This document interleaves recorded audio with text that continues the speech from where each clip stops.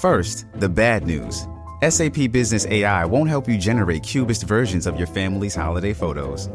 But it will help you understand which supplier is best to help you roll out your plant-based packaging in Southeast Asia, or identify the training your junior project manager needs to rise up the ranks, and automate repetitive tasks while you focus on big innovations, so you can be ready for the next opportunity. Revolutionary technology, real-world results. That's SAP Business AI. Does Monday at the office feel like a storm? Not with Microsoft Copilot. That feeling when Copilot gets everyone up to speed instantly? It's sunny again. When Copilot simplifies complex data so your teams can act, that sun's shining on a beach. And when Copilot uncovers hidden insights, you're on that beach with your people, and you find buried treasure. That's Microsoft Copilot. Learn more at Microsoft.com/AI for all. It's the first day of May. Let's hope the weather figures that out pretty soon, because it sure doesn't feel like May. It's Today in Ohio, the news podcast discussion from Cleveland.com and The Plain Dealer. I'm Chris Quinn, here with Lisa Garvin, Leila Atassi, and Laura Johnston. As always on Monday, we got some meaty stories to talk about that we published over the weekend. Let's start with the lottery. With the unfathomable amounts of money being bet on sports in Ohio since it became legal in January, how is it possible that the Ohio Lottery Commission is actually losing money on sports betting? Lisa.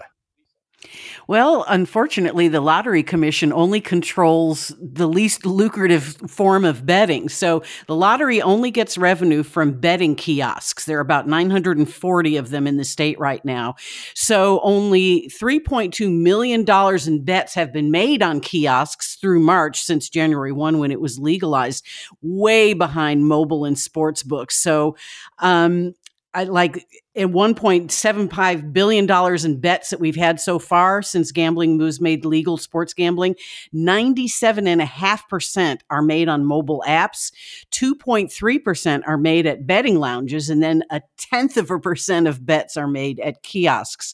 So they got $350,000 in revenue, but that's split between the lottery and the kiosk operators. So the lottery share for 3 months was $75,473, but it costs them more than $54,000 a month to operate and regulate the kiosks. So it's a losing transaction.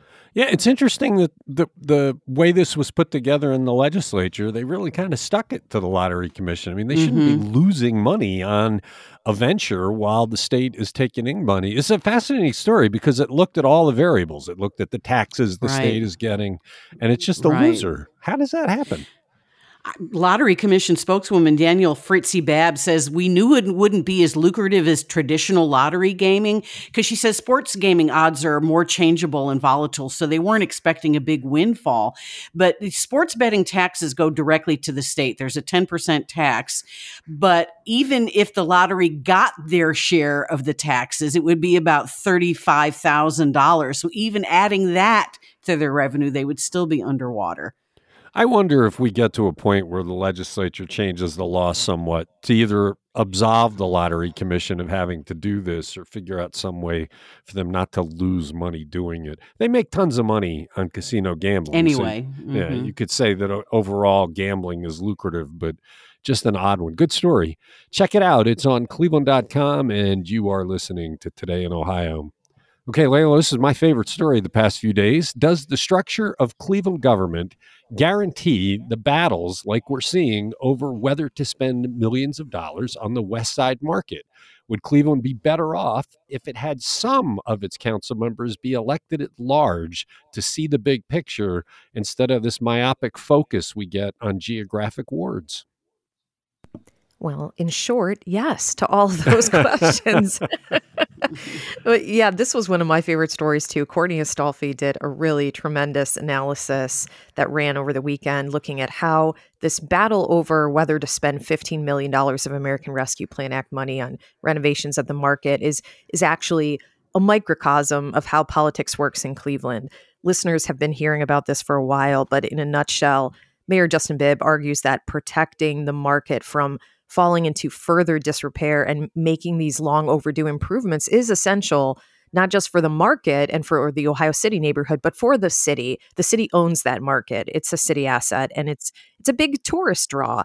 But some city council members bristle at that price tag and point to the long overdue investments in many of the neglected Cleveland neighborhoods, particularly on the city's southeast side. Justin Bibb has a plan for that part of town, and it also involves $15 million in ARPA money. But some council members have said, well, okay, that's good, but you're spending that much money on fixing up one grocery store on the west side. They're calling for equity among the neighborhoods. And this really feels like it has become kind of a perennial debate. That the mayor is always accused of caring more about the city center or specific institutions or the business community or gentrified neighborhoods than he does about other poorer parts of town. Frank Jackson experienced the same thing when he agreed to the deal to help pay for faster escalators and that giant scoreboard at Brown Stadium, or when he got behind the deal to spend city money on renovations to Rocket Mortgage Fieldhouse. In that case, voters even attempted a referendum to undo it unless the city spent an equal amount of money in the neighborhoods. And underlying a lot of this tension, some experts told Courtney, is the ward-based system that stems from this older East Coast style of government. Unlike the newer cities like Columbus, for example, which has some at-large representation on council that are, those people are designed to look out for the good of the whole city, Cleveland is all wards. And one council president who is elected also to represent his ward, and make no mistake about that.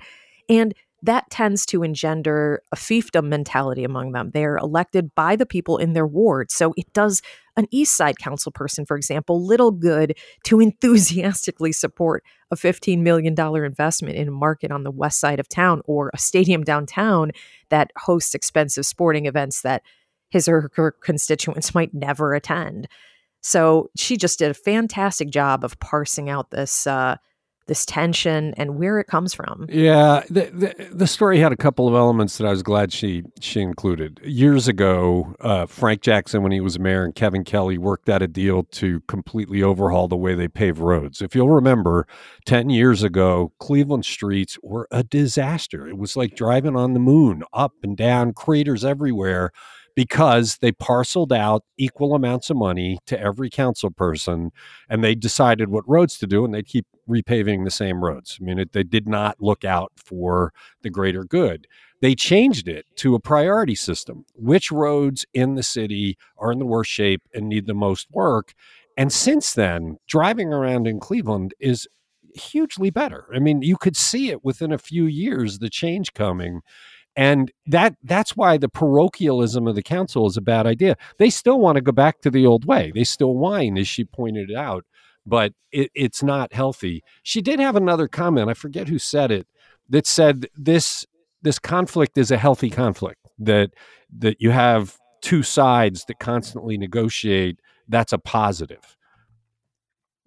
Yeah. And how do you feel about that? Do you agree? Do you think that, I mean, that I thought was a moment that caused me to pause because I hadn't looked at it that way. What do you think, Chris? I think you'd still have the conflict if you had some at-large council people. The only council person I saw quoted in that story that had anything like the higher view was Joe Jones, when he talked about the need to invest in some of the downtown things because it's important for the heart of the city. You just have, they're all thinking very parochially, all of them generally, and it's not a healthy situation when it's all me, my, mine. And some of the newer council people are some of the worst in thinking that way. Richard Starr is just 100% focused on his ward and the rest of the city be damned. That's not healthy. You're supposed to have bigger thinkers. Yes, yeah. Richard Starr has been kind of driving that movement to do something similar to what County Council has been doing with ARPA money, which is carve out specific, pots of money for each ward to spend at their as they wish. And they're, that thinking is, well, I know better what's best for my community, but you are part of the Cleveland community. This is. You have to think broader than that. And I really like this quote in the article from OSU, Professor Ned Hill. He says, there's a problem when there's local grassroots patronage that ends up hurting the city when council members are solely focused on their wards. And I completely see that. Yeah, it's amazing to me that we created a county council that's based on geographic words after learning from this. The Cleveland government's been in place for forever. I mean, a long time. The size of the council has dropped over the years, but it would be interesting to see if you could get a charter change going to have a handful of members who think about the big picture so that conflict is not so out of balance. Anyway, good story by Courtney. Check it out. It's on cleveland.com. It's Today in Ohio. Who is the super PAC spending money on lies to convince Ohioans that reducing the power of their vote and abolishing majority rule is really good for them? Laura. Well, if we knew, it wouldn't be a super PAC, right? It's dark money. So we don't know who's behind it really, but it's called Save Our Constitution. And it's warning of, quote, radical big money liberals who don't share our values, end quote, trying to bypass both Ohioans and elected lawmakers. To be completely clear, what they're trying to push for is minority rule. But the attorney who incorporated this has a history of running dark money organizations for anti-abortion groups and activists on the Christian right. The Columbus Dispatch actually reported that a conservative mega donor named Richard Uihlein gave $1.1 million to the super PAC. We couldn't confirm that, even though we tried. But it's pretty clear based on the attorney that and what they're pushing, that there is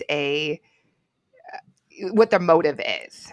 We had a great letter to the editor today that points out the total hypocrisy of what's happening here. The campaign is telling Ohioans that outside forces want to change the Constitution. They have to protect it. But this is the outside force, and they're trying to change the Constitution to reduce the power of the voter. They're doing exactly what they're telling the voters they need to stop. And if the voters get fooled by that, they're morons. This is as clear as can be outside interests pushing it. And again, dark money. So, the last time dark money played a big role in Ohio politics, we saw how that ended up with First Energy bribing Larry Householder with $60 million. Right, exactly. And so they have ads pushing, they're talking about this. And they said, instead of leaders we elect making the laws, the Ohio Constitution can be bought by woke, radical, out-of-state liberals. And it's like, okay, but the only question, it's the liberals, right? The woke, radical liberals, when really it's the radical conservatives that are doing it. I mean, right. It's absolutely ridiculous. The lawyer on this was the lead author of the proposed amendment to Ohio's Constitution defining marriages between a man and a woman that passed in 2004. He incorporated 3 entities affiliated with, quote, Protect Women Ohio, which is a coalition of anti-abortion organizations that collectively committed $5 million to opposing the Abortion Rights Amendment. Ohio Secretary of State Frank LaRose mentioned alongside this. So, I mean, we can't, again, dark money, but. Well, and we should mention Frank LaRose every time we talk about this. He ran for re-election last year, never said a word about this. And as soon as he got elected, he started pushing this. He's the Secretary of State. He is charged with protecting the power of the voter, and he's trying to savage it and get rid of majority rule. What would happen if you had a constitutional amendment that said you could change the Constitution with 40% of the vote? Basically, this is that in reverse. They're allowing the 40% to dictate what the 60% will do. It is the tyranny of the minority. That's who Frank LaRose is. And they want to enshrine that in the Ohio Constitution. And let's be very clear who's signing on to this. Anti-abortion, gun lobbyists, restaurant lobbyists, all aligning with Republicans on this. There's a whole long line. I think it's more than 200 organizations ranging from labor unions to the ACLU opposing it. All 4 living ex-governors have opposed this. I mean, it could not be more clear who is behind this, even if it is dark money. We know the idea, the groups that are behind it. And I hope that people are paying attention. If we get to this, I hope people are paying attention in August and they come out in droves. Well, let's stick with this. You got a double shot here. What's the clear sign that the Republicans looking to reduce the power of the voter are driven not by the voters, but by special interest lobbyists? We saw it big last week. Because the lobbyists are whipping the representatives. I mean, this is not coming. We're talking about the House here, right? The Senate's already passed it. We can talk a little bit about Governor DeWine later. But This is in the Ohio House. This is not Jason Stevens, the House Speaker, who's doing this. This is the groups behind the effort. Ohio Right to Life and the Buckeye Firearms Association. They are passing around petitions, basically getting everybody to sign on saying, we want this on the August ballot. We want to take away people's rights to change their constitution. So they have 51 House Republican lawmakers who have actually signed these documents, and they claim an additional 8 lawmakers have submitted letters of support directly to Stevens, and he gets to decide when and if this goes to a floor vote. We tried, the State House Bureau tried really hard to get all 8 of those on the record on Friday, but we're unable to. I don't think they want to talk about it. Well, but the key thing here is they're not representing us. They're representing these special interest groups. This is exactly what Larry Householder did. He didn't represent us. He didn't look out for the greater good. He represented First Energy's lobbyists who wanted him to do things to the detriment of the voter. That's what's happening here. The lawmakers are not answering to the people that put them into office. They're being whipped into shape by lobbyists. That's the key here is what's going on. You are going to harm voters across Ohio to satisfy some lobbyists that are beating on people to support it. Absolutely. So no Democrats have said they will support this proposal at all. We have 2 in our area. We don't have a ton of Republicans representing Northeast Ohio, but Steve Demetrio from Geauga County, Bill Romer of Richfield have signed on to this. And then there are 6 House Republicans who have not said either way. That includes Jason Stevens, Speaker Pro Tempore Scott Olschlager from North Canton, Gail Manning from North Ridgeville, and Tom Patton from Strongsville. Yeah, I still don't understand why the Democrats who helped elect Stevens are not using their clout to block this vote. Can we talk a little bit about Mike DeWine here, just to put on the record? I mean, we talked about it before, but he said that he'll sign this bill because in order to get the August election before the November election, where the abortion rights constitutional amendment is supposed to be on, it has to get the signature of the governor. He has signed on to this.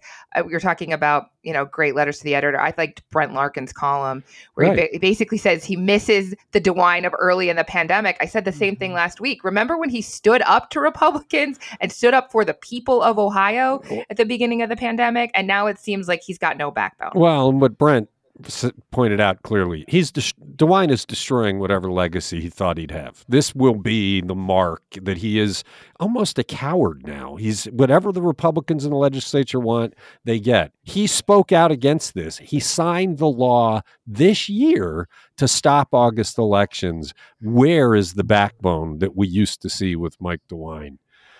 You're listening to Today in Ohio. Shipping can make or break a sale, so optimize how you ship your orders with ShipStation. They make it easy to automate and manage orders no matter how big your business grows. And they might even be able to help reduce shipping and warehouse costs. So optimize and keep up your momentum for growth with ShipStation. Sign up for your free 60-day trial now at ShipStation.com and use the code POD. That's ShipStation.com with the code POD. It's only a kick.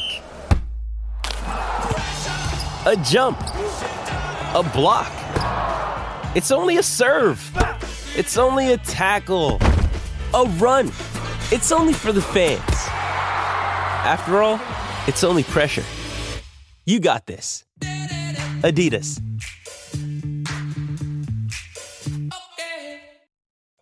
What a shock. Ohio lawmakers did not act on legalizing marijuana by their deadline. So what happens next for the people seeking to make marijuana completely legal in Ohio, Lisa? Well, I believe their deadline is this Thursday, so we still have a few days, but it's not looking very possible. So, like I said, the deadline for lawmakers to pass a bill to legalize recreational marijuana is this Thursday, May 4th. But there has been no draft legislation in either the House or the Senate. There have been no committee meetings on this. Ohio Senate President Matt Huffman from Lima said via a spokesman that it's a terrible policy that our members and the president don't support. So there you have it. But the day after that deadline passes, the Coalition to Regulate Marijuana Like Alcohol campaign can start collecting signatures. So that would be Friday. They need 125,000 signatures from Ohio voters for the initiated statute. Tom Herron, who's an attorney for marijuana businesses behind the campaign, says, the legislature's not going to do anything, so we're ready to move forward on this. Yeah, it was odd, if you'll recall. They delayed it a year in a deal with the legislature because there were some questions about their wording, but it sounds like this has to go to the voters. But the timing of this is interesting, right? Because what happens if they change the Constitution in August? Oh, this is an initiated statute. It's not a constitutional amendment. That is correct. So it doesn't fall under those rules. So, yeah, and if you remember, the coalition sued back in May of last year because there were issues over what the 4-month period was in the legislature. The dates were wrong, and so they sued, and, they, like you said, they settled out of court. But they were trying to get it on the ballot last November, and it didn't happen because of this legal flap. Yeah, so we'll have petitions out probably all late summer. You're listening to Today in Ohio. Let's go back to the West Side Market for a minute. Paris Wolfe wrote up the history of the place for perspective, and her story likely contains a lot of details people do not know. Layla, what is the history? Yeah, Paris attended this discussion of the market history and architecture at the Cleveland History Center. It was part of this series on the market. And she learned that for at least 100 years before the West Side Market was established in 1912, the corner of West 25th and Lorraine was home to another farmer's market that was known as the Pearl Street Market. And it really catered to European immigrants who were looking for items that helped them keep their ethnic food traditions alive. And it gave many folks a pathway to entrepreneurship because the rent was so low for vendors and leases were short term. Today's market was designed by renowned local architects W. Dominic Bennis and Benjamin Hubble, and it really seems that they spared no expense in keep making sure that the building would withstand the test of time. Unlike today's structures that use, brick veneers and crap construction underneath, the West Side Market is built with solid bricks, 3 layers thick. Even the mortar was engineered to expand and contract with the building's temperature fluctuations. Her story included a bunch of really delightful facts about the olden days at the market. Like, for instance, before people had refrigerators in their homes, the market offered refrigeration services for a fee. And I think my favorite detail was a horseradish vendor had to sell his wares outside because the smell was too pungent and made people's eyes water. I just love that detail. I think I'm going to write a novel set in early 20th century Cleveland, and my main character is going to be this horseradish vendor who no one wants to be around. It was a delightful story, a nice surprise, one of those golden gems that come along. Paris did a really nice job with it. So we're thinking about as we talk about spending $15 million on the place. You're listening to Today in Ohio. How is the case of the guy accused of firebombing a Geauga County church over LGBTQ issues indicative of the current state of homegrown terrorism in America? Lisa Adams-Farisa's story over the weekend was a pretty frightening one for what is around us. Yeah, Adam talked to Jonathan Lewis, who is an extremism researcher at George Washington University. And Lewis basically said that the arrest of Eamon Penny of Alliance is a good indicator of the types of violent extremism that's bubbling to the surface today. And he said that hate groups are actually becoming more decentralized. They don't have any clear affiliations or hierarchy. He calls it do-it-yourself terrorism. So a recent report from the Anti-Defamation League found a spike in Ohio white supremacist activity. And the case in point is Eamon Penny of Alliance. He lobbed Molotov cocktails at a Chesterland church that was hosting a drag queen story hour, and he only caused minor damage. But when he was arrested and arraigned, he said his only regret was that it didn't burn down completely. He's obviously been radicalized. He was at there was a drag queen big protest in Wadsworth for a drag queen story hour in April of I don't remember when it was. It was recently. But anyway, he was there. He was passing out flyers there. He is affiliated with Ohio White Lives Matter. And so this is indicative of what's going on. We have like lone wolves or small groups that are operating, passing out flyers and doing protests. There have been mostly small protests by this group, Ohio White Lives Matter, and they stand outside of government buildings, parks, busy roads, and overpasses, usually 5 to 15 people, but they are protesting monthly. There's something about the age, that 19, 20, 21-year-old group that just seems like they're vulnerable to this kind of nonsense. The guy that was arrested for leaking all the confidential material that keeps coming up is another one that was in that age group when he was on chat rooms. And what's scary about this story is there's nobody in the chat room saying, hey, let's bomb something. They're letting people kind of come to that conclusion on their own. And how do you combat that? You don't. I mean, and obviously there are First Amendment issues here, but Penny and his type, they, are in the dark corners of the internet. Telegram. He used Telegram to talk to his people, and 4chan is another one. 8chan is another one. But yeah, it's scary because you never know who's going to finally snap and decide that, okay, today's the day I'm going to bomb a gay bar or whatever. And it is, I mean, you think they're so young. You're like, how did you get to be so full of hate so quickly? Like, what was your background like? I don't know. It's hard. It's hard to comprehend. Well, when I read those battling editorials in the Plain Dealer about how white men are are just in terrible straits, I think that's part of it. I think that they feel that they're losing their power. They see a diversifying nation and they feel powerless, and this is their way to get that power back. But there's got to be some way of making them feel a sense of community rather than hate. It feels like we're not giving people that age something to feel a part of. So they get together and they feel a part of this. Right. Something. Right. If you don't go to college, if you're not a member of a sports team, if you don't have a church group or a strong family unit, like, we've talked about this before, that people want to belong to something. Yeah, it's a thoughtful story by Adam. You're listening to Today in Ohio. What happened to the money Ohio Governor Mike DeWine wanted to spend on maintaining rail crossings in Ohio? And have legislators already forgotten about East Palestine? Layla, this came out of nowhere. Yeah, DeWine's state budget proposal had included $125 million to improve rail crossings in the state, and the lawmakers in the Republican-led Ohio House stripped it out before passing the $88 billion budget. So it'll be up to the Senate to decide whether to restore that funding. And if they do that, it would allow the state to leverage it for more federal funding. The deal that's on the table is that the federal government would put up 80% of the cost to build grade separations at rail crossings, and then the states and local government or private investments would make up the rest.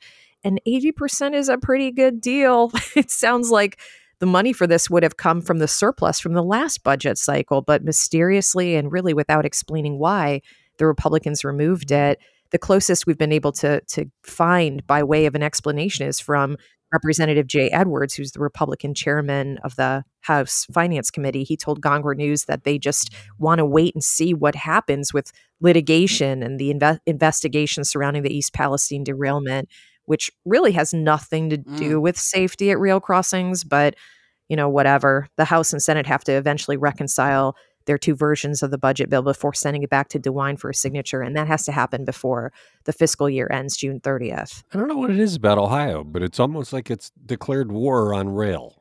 We constantly are fighting over whether we should take the federal dollars that they're offering to upgrade and improve rail. This is a no-brainer. Of course you should take the money. This is a safety issue for anybody that drives across a railroad track. I don't get it. And grade separations, we're talking like overpasses, right? Isn't that what the grade separation provides? It's so that you don't get stuck at rail crossings anymore when a train breaks down on your, Isn't that what that would achieve? Who wouldn't take 80% of the funding from the federal government to get this done? It seems like a no-brainer. This state. You're listening to Today in Ohio. All right, Laura, as the person who oversaw Rock the Lake, the website, You had to be surprised by this. Is the Nautica Queen heading to the shipping graveyard? Yeah, absolutely. And this is Lady Caroline that's coming to Cleveland on her way through the St. Lawrence Seaway, and should be here by the end of this week, beginning of next week. We are going to be taking photos and having a gallery on cleveland.com. But the Nautica Queen's been cruising the Cuyahoga River and Lake Erie since 1992. It was used for more than a decade before that, so it's about the same age as me. And the new boat is named after the daughter of Jeffrey Jacobs, who's CEO of the Jacobs Group, which owns that entertainment complex and the flats. So we're talking about a boat that's 120 feet long, 15,000 square feet of space on board. Is it that much of an upgrade? Is there more amenities? Is it going to be something that gets people out? You've ridden on the Nautica Queen, right? I've been on it. I don't know that I've ever cruised on it. I've definitely been on the Good Time, which is a much bigger boat. So, because the Nautica has, it's more for like buffets and like has a Mother's Day thing and an Easter thing, and you can rent it out for ceremonies and people get married on it. So it's a little more upscale and smaller and sleeker. So this, I don't really know. The idea is there's more amenities. They have 3 decks that are climate controlled. So for Cleveland days, that sounds pretty good. So I'll have 1 open air deck, an open air sky deck with a bar, a DJ, panoramic views of the lake.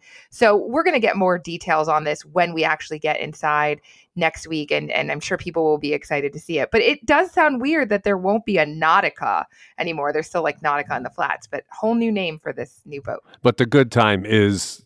Good Time's totally separate. Substantially larger. Yes, substantially larger. Yeah. Okay.